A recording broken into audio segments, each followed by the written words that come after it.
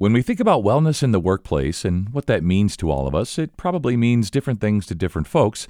And that's why it's great to have my guest today, Ashley Krul. She's the program coordinator of employee wellness at Summa Health, and she's going to help us to define the terms and understand what wellness means, whether that's physical, financial, or otherwise. This is Healthy Vitals, the podcast from Summa Health. I'm Scott Webb. Ashley, it's so great to have your time today. We're going to talk about wellness in the workplace and what that means in practical terms, in terms of what you do. So what does that mean to have wellness in the workplace? First off, I would love to define what wellness actually means. Sure. So wellness is an active process through which people become aware of and make choices toward a more successful existence. And this is the definition by the National Wellness Institute. Wellness is everything that contributes to healthy living. Wellness is positive and affirming. Wellness is not just diet and exercise, as most may have always assumed, but I think since COVID happened or occurred, people are starting to realize this.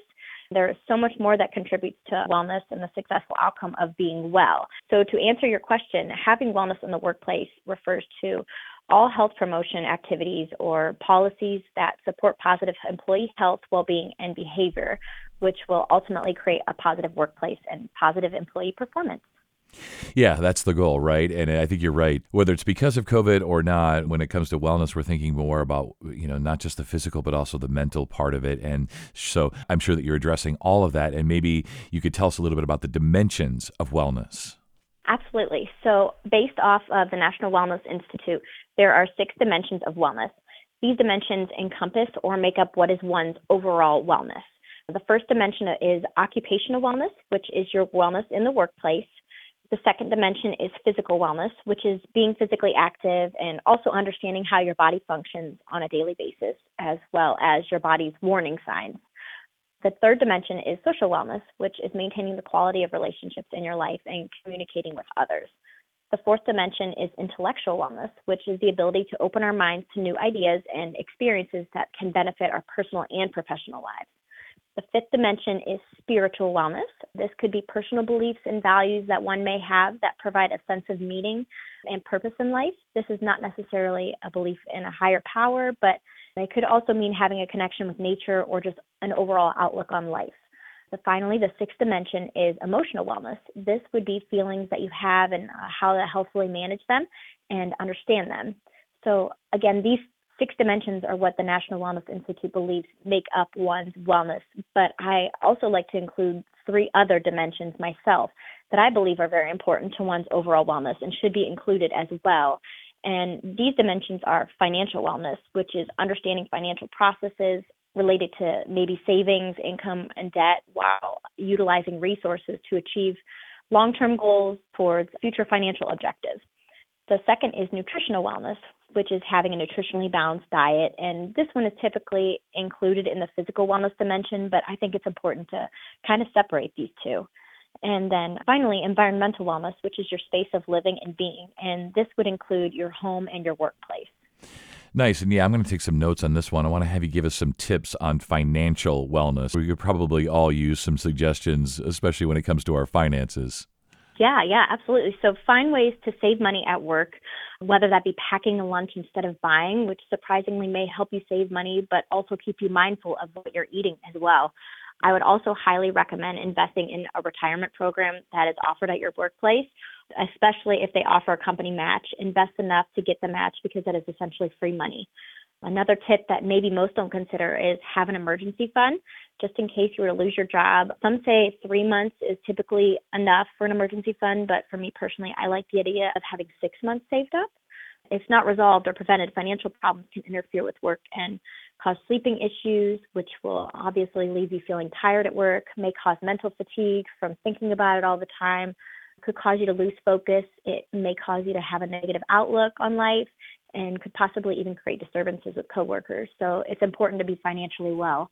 All of these tips or suggestions don't have to be accomplished all at once, but changing just one thing will make all the difference. Yeah, it definitely can. What are some physical wellness tips you can share? So a few physical wellness tips would be just make sure that you're getting up and moving as often as you can. Exercising in any sort of capacity is what is most important, but it's always recommended to get some sort of strength training in, aerobic exercise such as maybe running, biking, swimming, including stretching in your routine as well to improve range of motion and, keep your body as limber as possible. Monitor your vital signs such as your blood pressure and your heart rate as well. Know what your normal blood pressure is, know what your normal heart rate is, know what your labs are such as your cholesterol, triglycerides, glucose, and always make sure to visit your primary care physician every year for a well visit and be up to date on all preventative screenings and always understand body warning signs.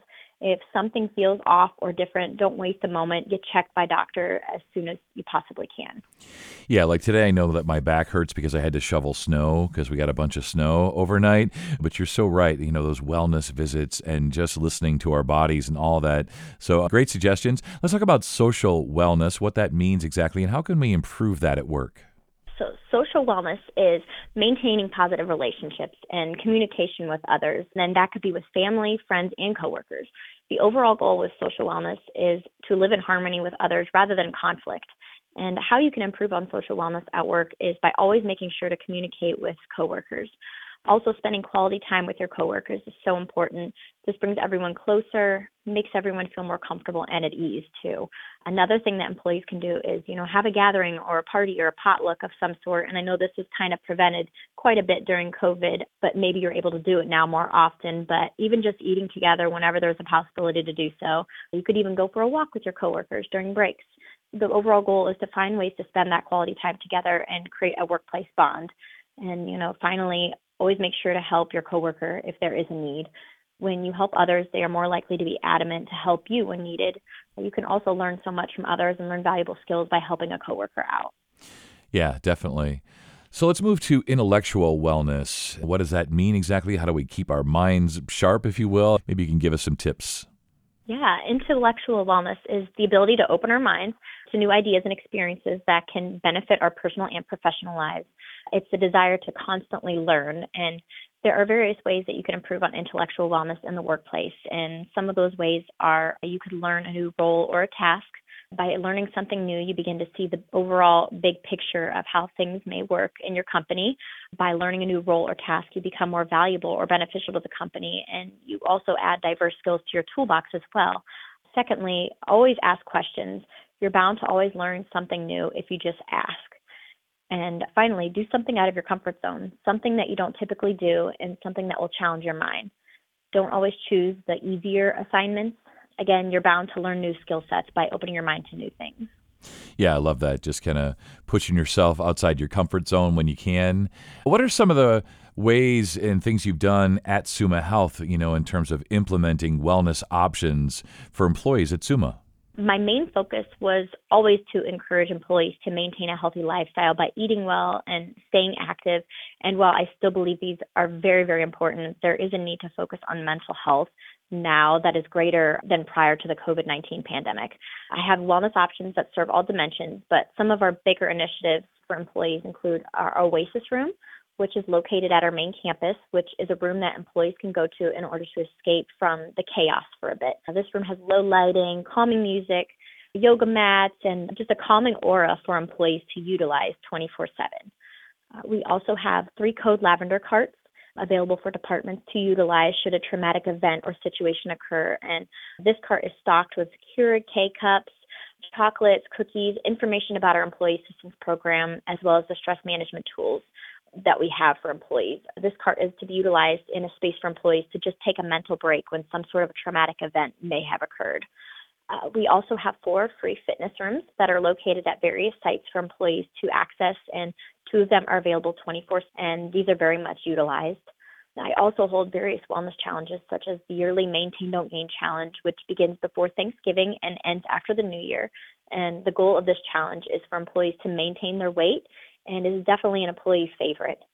I also hold 2 walking challenges yearly that are held through our vendor portal, and employees can sync their phones and tracking devices to the challenge. And then I also hold other virtual challenges through our portal, such as a sleep challenge, stress less challenge, and a water drinking challenge. I'm even hosting a virtual freezer meal workshop series for employees coming up, so I'm eager to see how that works out. But my main goal is to have a wide range of wellness options for employees so that there's something for everyone to enjoy and utilize.